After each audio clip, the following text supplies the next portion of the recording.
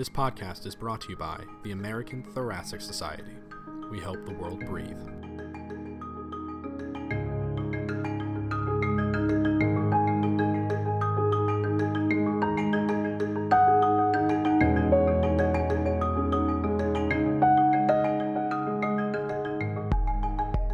Hello, and welcome to our End of 2018 Out of the Blue podcast. I'm Nitin Seam, and I'm very happy, actually, today to be joined by our other podcast editors, Dr. Trish Critic and Dr. John Fleetham. Today, the three of us will discuss some of the topics and articles that we found most interesting from the American Journal of Respiratory and Critical Care in the year 2018. So, John, I'd like to start by asking you a question. You moderate all those podcasts. Now I get to ask you about your thoughts about some of them. So, I think several of the things we'll talk about today relate to phenotyping. And I thought your discussion with Scott Sands and David Rappaport about the paper from Dr. Sands' group regarding phenotyping pharyngeal pathophysiology using polysomnography in patients with obstructive sleep apnea was very interesting.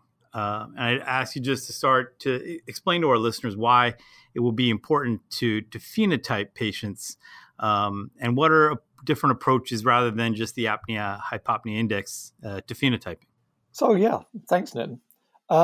There's a general misperception that patients with obstructive sleep apnea are one homogeneous group who present with the same symptoms, have the same pathogenesis, and you just slap them on CPAP. And it's been shown really with recent cluster analysis that clinically, approximately 40% of patients present with daytime sleepiness, 30% present with recurrent nocturnal awakening, and 30% are asymptomatic. So that's one way in terms of phenotyping. Similarly, women present with different symptoms than men, and children present with different symptoms than adults. Then in terms of pathogenesis, it used to be thought that the normal loss of upper airway tone during sleep in association with upper airway narrowing was the sole cause of obstructive sleep apnea. But it's not uncommon to see patients with severe obstructive sleep apnea who have no upper airway narrowing. So over the last 10 years, the group in Boston have developed really quite sophisticated techniques to assess the different causes of obstructive sleep apnea.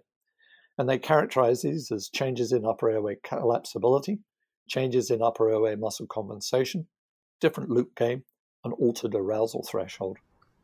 Well, thank you for explaining that. And actually, I think as I mentioned before, I think it makes perfect sense that, you put someone through a polysomnography and the data we pay attention to is just the AHI.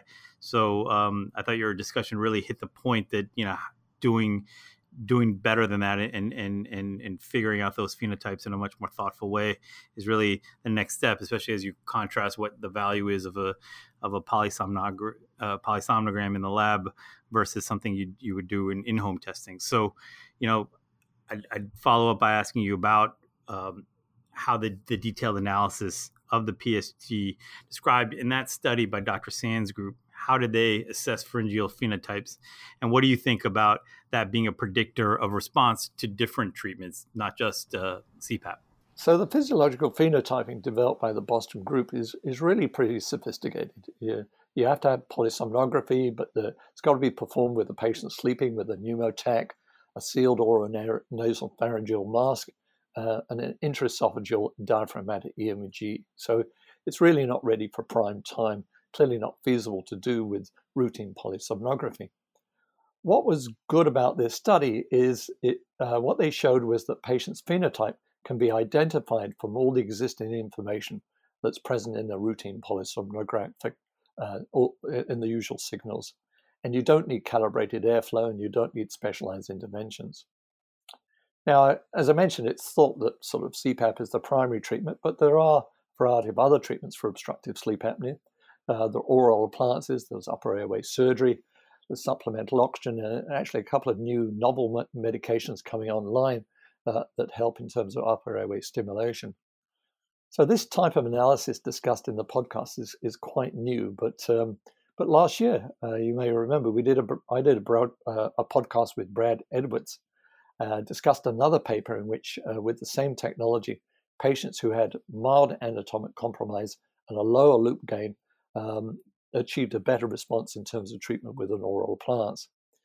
And then the Boston group have come out with a series of papers in the last 2 years, most of them in the Blue Journal, They've shown that patients do better with upper airway surgery if they have an elevated loop gain, and patients with a dominant ventilatory drive are good patients for supplemental oxygen. So there's increasing evidence that you can, identify who's going to respond to the different treatments. So it's, polysomnography, you record 8 hours of data, 12 channels, and then, it's the ultimate data reduction in terms of you reduce it down to one number, the apnea-hypopnea index. And really the take-home message from this study and this podcast is there's a lot more information in a polysomnogram, apart from the apnea-hypopnea index, that can help guide treatment in the future. I think that's an interesting way to link into the podcast I was going to ask Nitin about, because Nitin, I enjoyed listening to the podcast that you did with Gaetan Desley and Jerry Kreiner about endobronchial valves.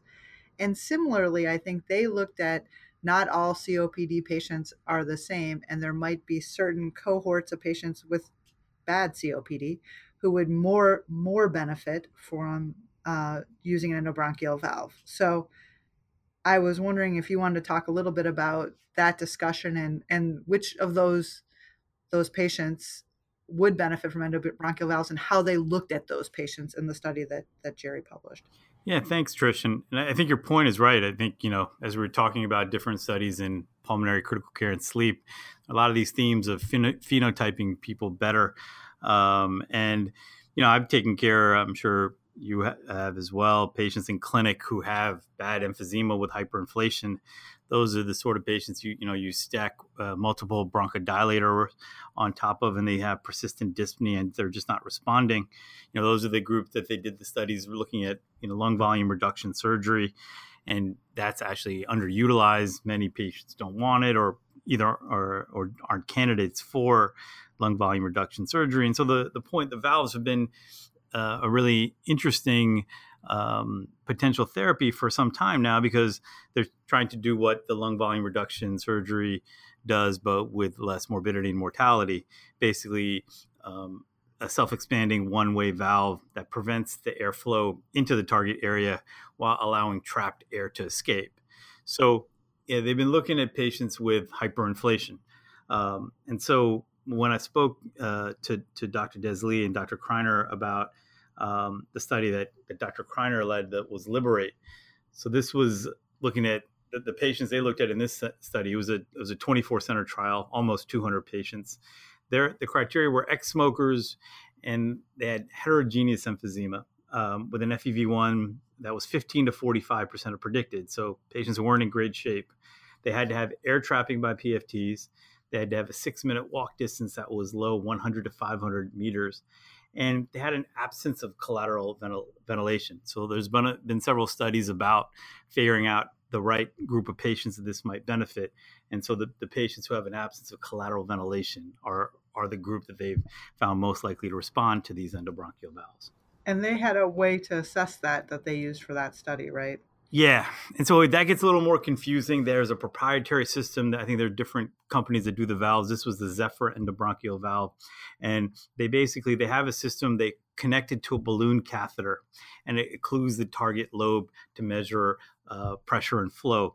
And in that way, they can measure whether there is a presence or absence of collateral ventilation.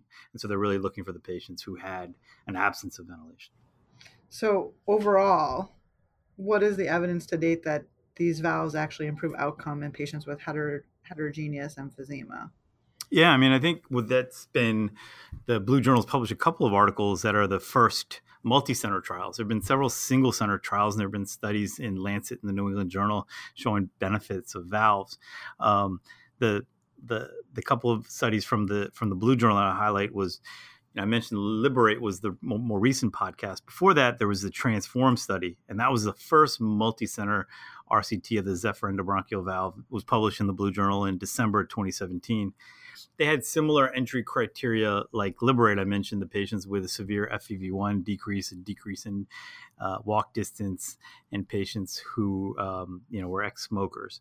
They didn't follow them up. They didn't have as long a follow-up in that study.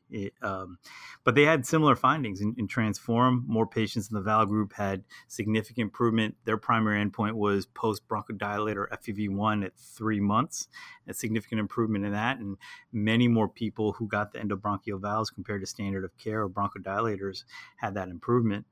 But what was really interesting is, sometimes you look at studies and there's a mix of all the signals between the primary and the secondary endpoints. Everything was improved with valves at 6 months with Transform. They measured quality of life by the St. George's questionnaire. That was improved with valves. Exercise tolerance, the 6-minute walk distance, was much further with valves. And so that was followed up by Dr. Kreiner's study, Liberate, and patients were followed for 12 months. And valve patients, again, had similar findings, improvements in lung function, exercise tolerance, and quality of life, but not just at 3 and 6 months, but sustained at 12 months after randomization. I think that the one thing you worry about, and it's unsurprisingly the most common complication in this group, is pneumothorax. Mm-hmm. And so that occurred in 26.6% of the VAL group patients in the Liberate study. But it tends to occur within the first couple of days, so they keep them in the hospital, and that wasn't associated with a risk of death. So the deaths that occurred in the VAL group were later. So the FDA approved that Zephyr valve system in patients with emphysema and hyperinflation in regions of little or no collateral ventilation in the middle of this year. So I think that was a nice illustration of a couple of papers looking at a phenotype, a group of patients that are really hard to treat, who hopefully will get benefit from valves. So your conversations convinced you that this is a good thing? I will admit I have no personal experience with that, but the data, like I said, there was many more patients had a 15% increase in FEV1. The walk distance was much higher, and taking care of those patients in clinic, you try long-acting bronchodilators, different mechanisms of action. Spend a lot of time with inhaler techniques and so forth. And you feel so frustrated for the poor patients who are miserable, getting dyspnea, walking a few meters, having a miserable quality of life. So I think this is a group that you really need to see if you can have a new therapy. And this makes sense. And it'll be interesting to see as now we have FDA approval and it's approved in some countries in Europe, to see if that clinical trial data matches what we see in practice. Fair enough. I just have to correct one thing. I no longer see any patients in outpatient pulmonary clinic, so I do not share your challenge of having to care for these patients. That's your disclosure for the podcast? That is my disclosure.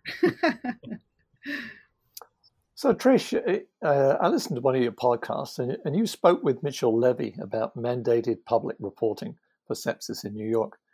Sounded like he was pretty optimistic about the benefits of public reporting. What was your sense of how he thought this would benefit patients if it was more broadly implemented?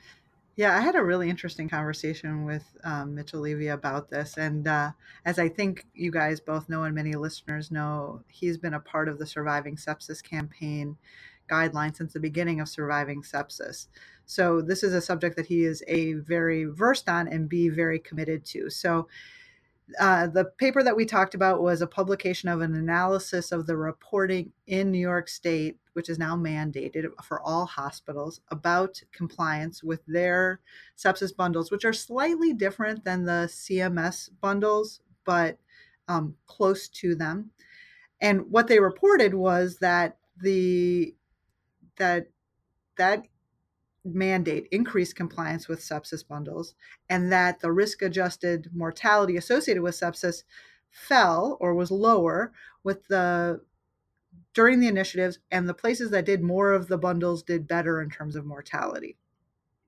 My sense in talking to Mitchell was that, number one, he believes in using a sepsis bundle. I think he has done a lot of work on it. He has been part of multiple studies looking at the implementation of these bundles, and he thinks that in the vast majority of patients with sepsis that we're benefiting them by implementing basically, early fluid resuscitation, cultures and antibiotics, following lactate, and using vasopressors as needed to support the blood pressure. And I think his take on this paper, and the reason that he thought it would benefit folks more is that there's been a long-standing push to say these are things that are good for patients with sepsis, and yet we know that a lot of these things don't happen on a regular basis for patients who are presenting with sepsis, either in an ED or in an acute care unit.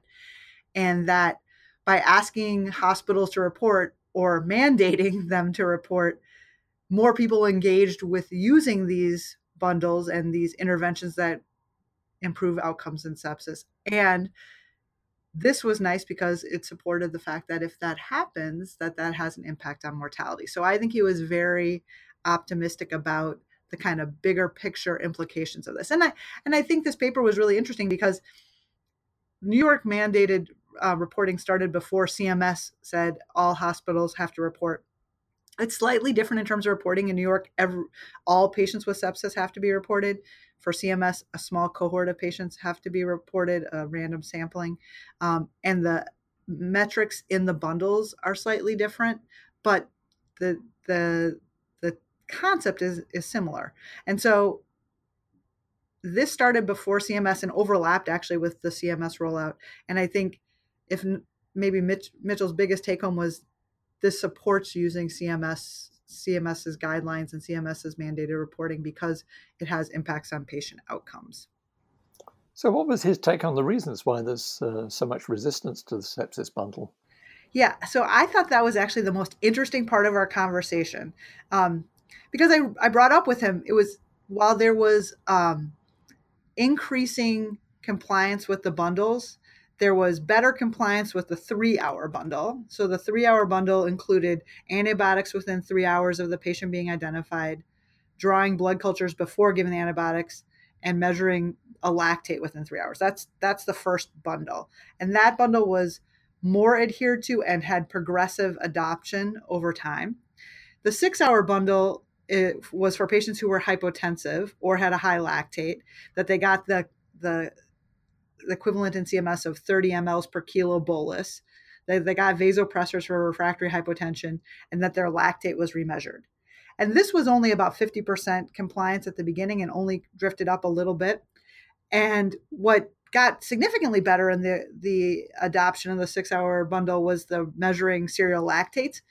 But the resuscitation part of it didn't get that much better over time. So we talked about that a little bit. And it was clear to me that is a point of frustration for Mitchell, that a lot of intensivists, I may include myself in this at various points in time, have argued against a blanket prescription of 30 mLs per kilo bolus for every patient with sepsis. And the argument is that not every patient needs that much volume. And for some patients, giving them that much volume is going to be detrimental, particularly patients with cardiomyopathy or patients with end-stage renal disease is what is usually argued.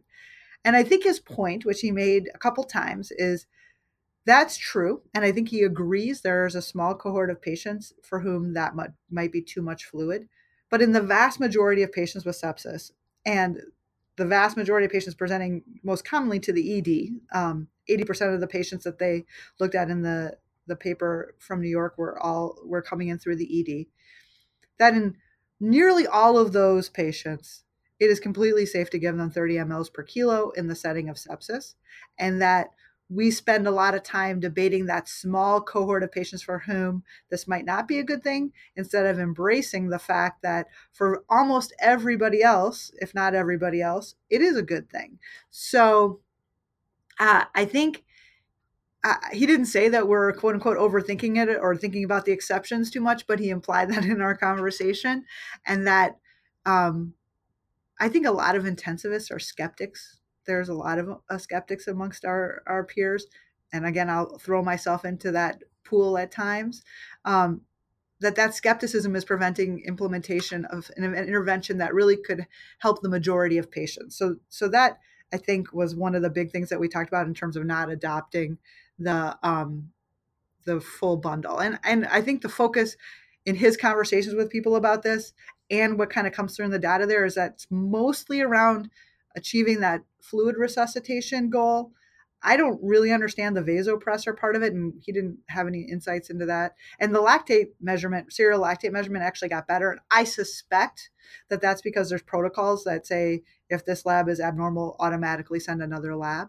So I think it's really around the volume, and that people are still hesitant to give volume, and probably, you know, his take and what we talked about, probably too hesitant considering the numbers of patients that would fall into the bucket of will benefit from this versus the number of patients who fall into the bucket of this will be a detrimental thing to do. Yeah, we don't have similar reporting like this up in Canada, so we'll watch this with interest. Yeah, it's interesting. I mean, now that we have CMS reporting, and Nithin, you can chime in here as well if you want. There's a lot of energy going towards looking at how we take care of patients with sepsis. And I would argue, and we talked about this a little bit as well in our conversation, that on the one hand, it's great to put that much attention on sepsis, which has probably been under-recognized and under-focused upon. But on the other hand, we have limited resources for these types of interventions. And I think there are concerns in hospitals in the US that because now it has a dollar amount associated with it for hospitals in terms of CMS, that we're taking resources from one thing to put them towards this, and it's not entirely clear it's beneficial. I think Mitchell would cite this paper to say, yes, it is beneficial because we're showing that there's decreased mortality when you engage with these bundles, and reporting helps people engage with the bundles. Yeah, I would agree with that point. I think that's the question, right? Are you trying to, you're mandating some specific care, and that's it. Again, the skeptic would say for one disease process, and you have fixed resources in a busy emergency room, and you're taking away from another, and where is the great evidence to support that? Yeah, I think all of that is true, and I thought the kind of enjoyment in the conversation was that I am a natural skeptic on all of this, but it was interesting to kind of have an opportunity to have Mitchell try to justify it to me in a one-on-one conversation, which was, a really a nice discussion. And just one more thing I'd say there, and that's helpful. If you tell me as someone, I'm worried I'm going to put this patient CHF, or this, end-stage renal patient who makes no urine, 2 liters is going to send them into pulmonary edema. And you say, well, we've looked at this, and 80% of the patients, there is no issue there. That helps me, inform me the next time I'm making that decision. So collecting the data, sharing that data is certainly something that helps all of us take care of our patients. Yeah. I agree. I'm going to shift gears completely now and ask you, John, about one of the podcasts that you did, which was about an interesting an interesting paper by Allison Lee and colleagues about prenatal household air pollution and its effect on infant lung function with sex-specific effects. And you talked about it with her and with John Balmes. And I have to admit, this is an area that I know almost nothing about. So I'm curious. I mean, I suspect you learned from this interview and this conversation as well. What's your take on why these studies about the health effects of household pollution are so important? So you're absolutely right. This was out of my comfort zone as well, but it was identified as a paper of interest. And one of the benefits of being a podcast editor is you get to read and then discuss topics outside your usual field of interest. So yeah, this podcast, I think we just did it a couple of weeks ago, but from it I learned that approximately 3 billion people, or 40% of the world's population, still cook using open fires or simple stoves, fired by either kerosene, biomass, or coal, that generates significant household air pollution. The Global Burden of Disease Project attributes COPD and lung cancer to home pollution. And furthermore, in low and middle-income countries where most women don't smoke tobacco, household air pollution is thought to be the major cause of COPD and lung cancer in women. The World Health Organization estimates that household air pollution causes close to 3 million deaths per year, including 500,000 deaths in young children, secondary to pneumonia. So it was really interesting discussing this paper with Dr. Lee and Dr. Balmes, both clear experts in this, and clearly household air pollution has a huge public health impact, primarily outside North America, that theoretically is totally preventable. It's really interesting because I think of when we teach like medical students about COPD, we talk about burning biofuel or biomass indoors contributing to COPD, though I don't think I had the same sense of the magnitude of the problem. But this was really interesting because now you were talking about the impact on infant lung function. So what did the study find, and what's the clinical significance of what they found? Well, it's an impressive study in terms of what they did. So what Dr. Lee and her colleagues did is they went to rural Ghana and they examined the association between prenatal household air pollution and infant lung function and pneumonia. And so as part of a bigger project in Ghana, they identified pregnant women who then on 4 separate occasions went prenatal carbon monoxide monitoring. And then after they delivered the babies, they then, for me as an adult physician, then did pulmonary function testing on 30-day-old infants. I don't ask me to explain that the technology, but how you do it to a 30-year-old. Anyhow, what they found was increased prenatal household air pollution was associated with impaired infant lung function, and especially in girls. And then furthermore, they found that in the impaired infant lung function, that when they developed that then increased the risk for pneumonia in the first year of life. And so the basic thing is understanding the influence of prenatal household air pollution on lung development can identify at-risk populations and develop future public health interventions. And again, this is totally new to me, but there are now randomized controlled trials of using cleaner biomass cook stoves and liquefied petrol gas stoves. They also discussed a paper from rural Guatemala that suggested that if you reduce exposure to home air pollution through the use of chimney stoves, then that can improve lung function later in childhood. So it was a whole area of medicine and respiratory medicine I've really never thought of before.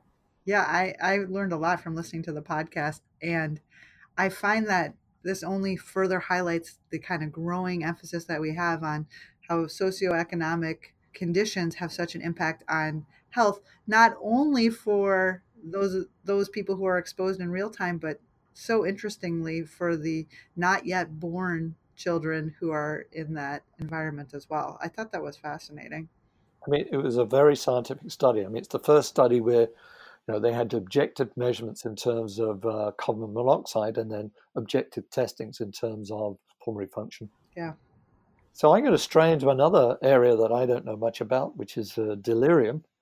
And asked Nitin, you did a podcast recently concerning this. Now, delirium has been a hot topic for critical care, as I understand, in 2018.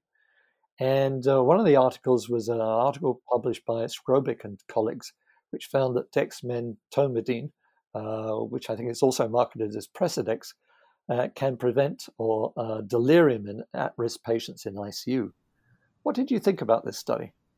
Yeah, thanks, John, for asking me about it. It was a very interesting study. There's been several important papers about delirium in 2018 that were published in our highest impact journals. This study was a double-blinded placebo-controlled trial. It was only in 2 centers, but there were 100 critically ill adults who were receiving sedatives and who did not have delirium. So they screened them initially, and they randomized them to receive nocturnal IV dexmedetomidine. They did it from 9:30 at night till 6:15 in the morning, or placebo until ICU discharge, on top of whatever else they were receiving for sedatives. So they had a very detailed protocol of how to do this. And this was a group of patients who would be at risk for delirium. 90% or so were receiving mechanical ventilation.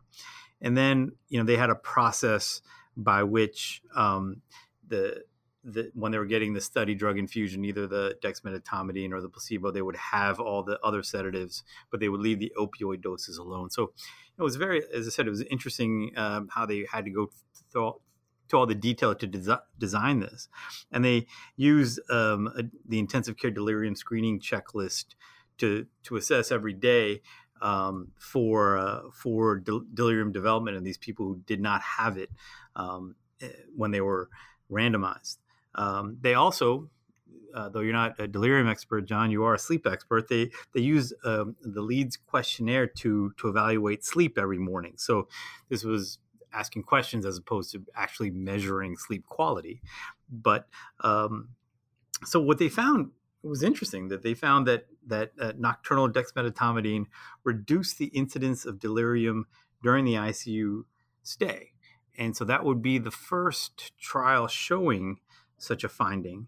But they found that questionnaire, the patient-reported sleep quality, was no different. So, it was very interesting, but I think there are obviously several limitations that concern you before you generalize and use this for all your patients who are at risk for delirium. There were no differences in measured clinical outcomes like days on the ventilator. It took 3 years to enroll 100 patients because many patients had to be excluded. There was no polysomnography data, which I know it's not easy to collect in the context of study, but just say, did dexmedetomidine having a different mechanism of action from different sedatives, improve sleep? And there isn't any long-term follow-up data for how those patients did. So, it was a small study, 100 patients, wasn't powered to measure a lot of these things. So it's interesting, but needs further study. Yeah, well, thank you for bringing in sleep into the discussion, and certainly, poor sleep in ICUs has been an area of actually significant interest recently. But now, so are we now better informed about medications for preventing or treating delirium in the ICU? Yeah, I think we've learned some things in 2018. Obviously, this study in the Blue Journal by Skrobic suggests that prevention of delirium may occur in certain patients with nocturnal dexmedetomidine. But I think in a larger RCT is going to need to follow this up with, as some of the things I mentioned, see measure relevant clinical outcomes and show differences, look at longer-term outcome, try to figure out if it affects sleep. There were a couple of other papers that there were different findings. There was a study in JAMA, and there was actually a very large study of almost 1,800 critically ill patients who were at risk of delirium, and they looked at prophylactic 2 milligrams of haloperidol versus placebo. And they were, such a large study, they were able to look at 28-day mortality. And they found no difference in mortality or any of these other secondary endpoints like delirium incidence, days on the ventilator, and so forth. And then, Tim Gerard and colleagues with the Mind USA group just published a study in the New England Journal they did a randomized double-blind placebo-controlled trial comparing IV boluses of haloperidol or ziprasidone or placebo in patients who had either hypo or hyperactive delirium, who were either in acute respiratory failure or shock. They were hoping that obviously either the ziprasidone or the haloperidol would decrease the duration of delirium, and they found no difference compared to placebo there. So I think that take-home message, just giving haloperidol for patients with delirium isn't. There's a couple of studies there that are showing it's not going to improve relevant clinical outcomes. Hey, Nathan. Yeah. Can I ask you a question about the paper you started with? Of course. I can't remember if you guys talked about this in the podcast or not, but when I read it and we talked about it in our journal club, and I actually summarized it elsewhere, the part that was so weird about that was they have the patient's sedation that they were on, and then either they got the dex or they got the control, and then they gave them a DAS if they were agitated overnight. And in some ways, it feels like the design meant that the people who were on the control arm were at much more risk of getting morbidazolam, which we know is deliriogenic. So what were your thoughts about that?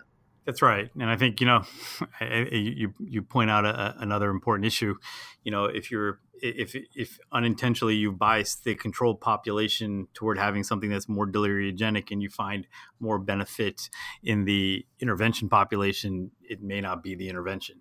And I think that was something that was raised and discussed. It was a decision that was made with the protocol and how it happened. Mm-hmm. The dexmedetomidine dose wasn't very high. It was 0.36 mics per kilo per hour in the intervention group. But that being said, your point is right. And I think that it's another reason to take caution in generalizing the finding that the dexmedetomidine in a broad group of patients would prevent delirium.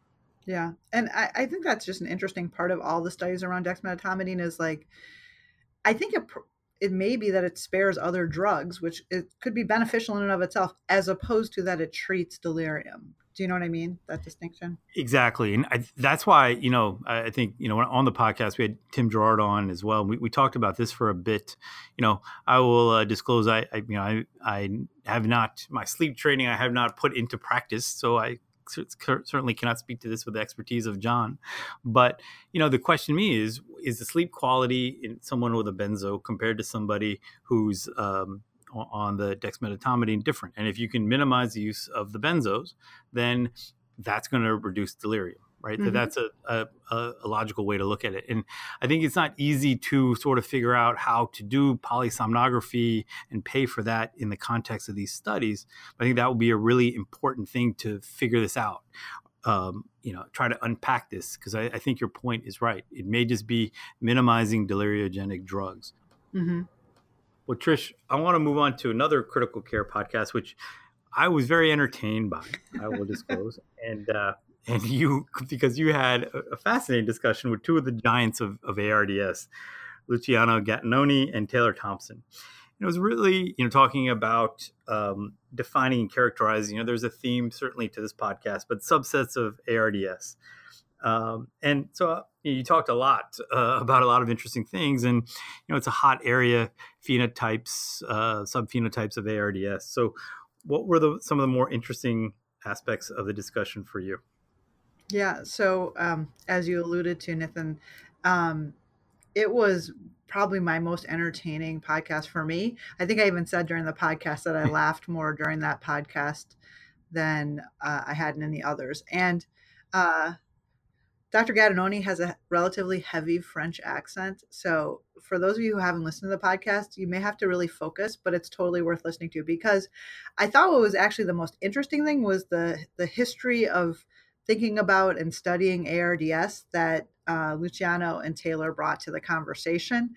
And they kept waxing philosophical on their life experiences in ARDS, which I thought was really very interesting to listen to.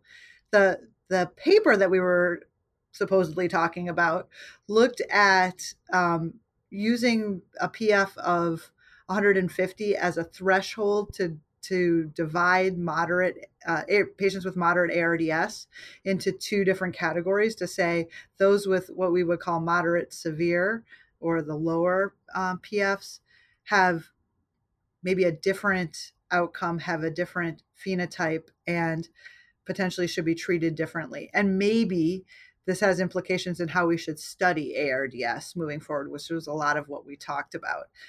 They looked at some patients and whether or not they got ECMO, and they all kind of fell into this category and whatnot. And then Taylor kind of brought to the table, he had written an editorial, and what I would say is, as an editorialist, he was much more in agreement with Luciano than he was disagreeing. They were agreeing about many, many things as we chatted. But in the editorial that he wrote, he talked a little bit more about using the Carolyn Calfee kind of inflammatory model of severity of ARDS, or phenotyping of ARDS. And maybe that's the way to look at patients. And I think they both brought to the conversation the perspective of people who have been involved in trials for ARDS for years and years, and trying to figure out the kind of right cohort of patients to study so that we have more insights into how best to care for these patients.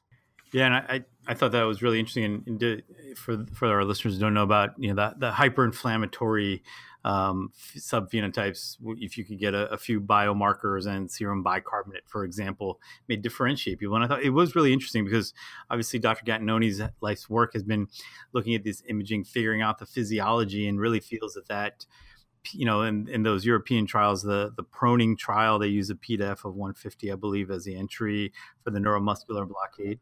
And so that's different. And I know you talked to them about that 150, and Dr. Thompson had some views in terms of if that's even useful when looking at from as opposed to the physiologic side, the hyperinflammatory side. Yeah. I mean, I think that neither of them thought that anything was perfect. I think that was the long and short of it, was that neither thought these were ideal. And just to take a step back, one of the more interesting parts of the conversation for me was, they were both at the table for the Berlin definition of ARDS. And I think a lot of these topics came up when people were talking about how to classify ARDS in the new definition. And it was clear that there were people who were believers in different aspects of how to categorize it. As you said, I think Luciano has always been more focused on the physiology and / imaging on CT scan.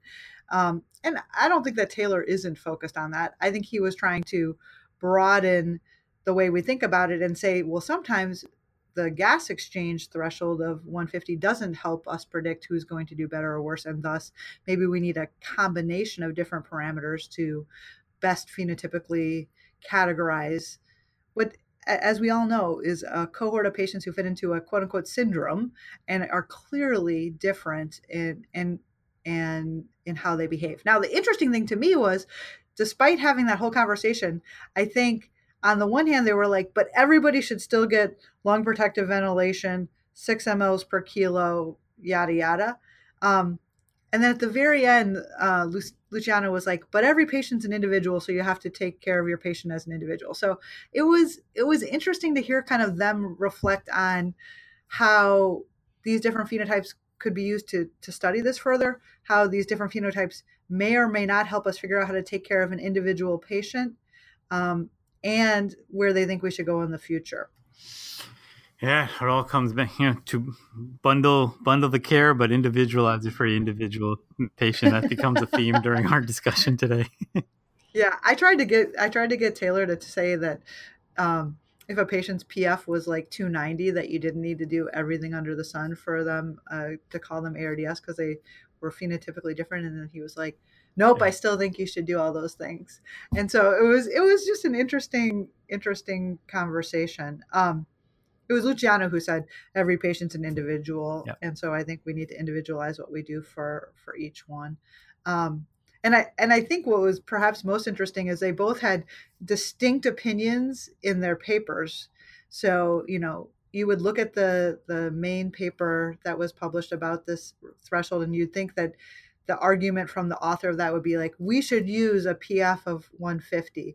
And I would say Taylor's editorial was like, we should use this hyperinflammatory phenotyping. But when you actually talk to them, they were much more, this is gray.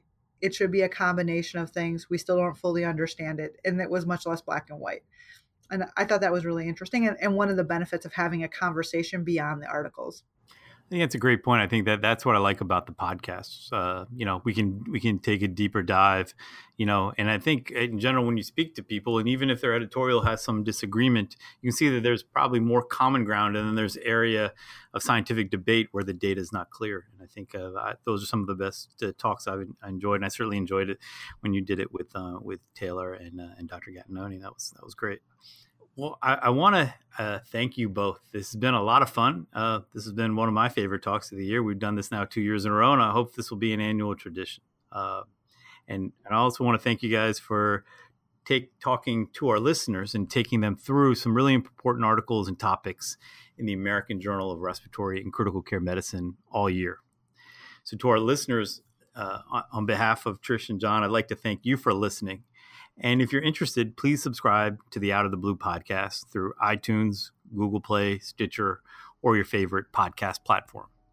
I'm Nitin Seam on behalf of Trish Critic and John Fleetham for the American Journal of Respiratory and Critical Care Medicine.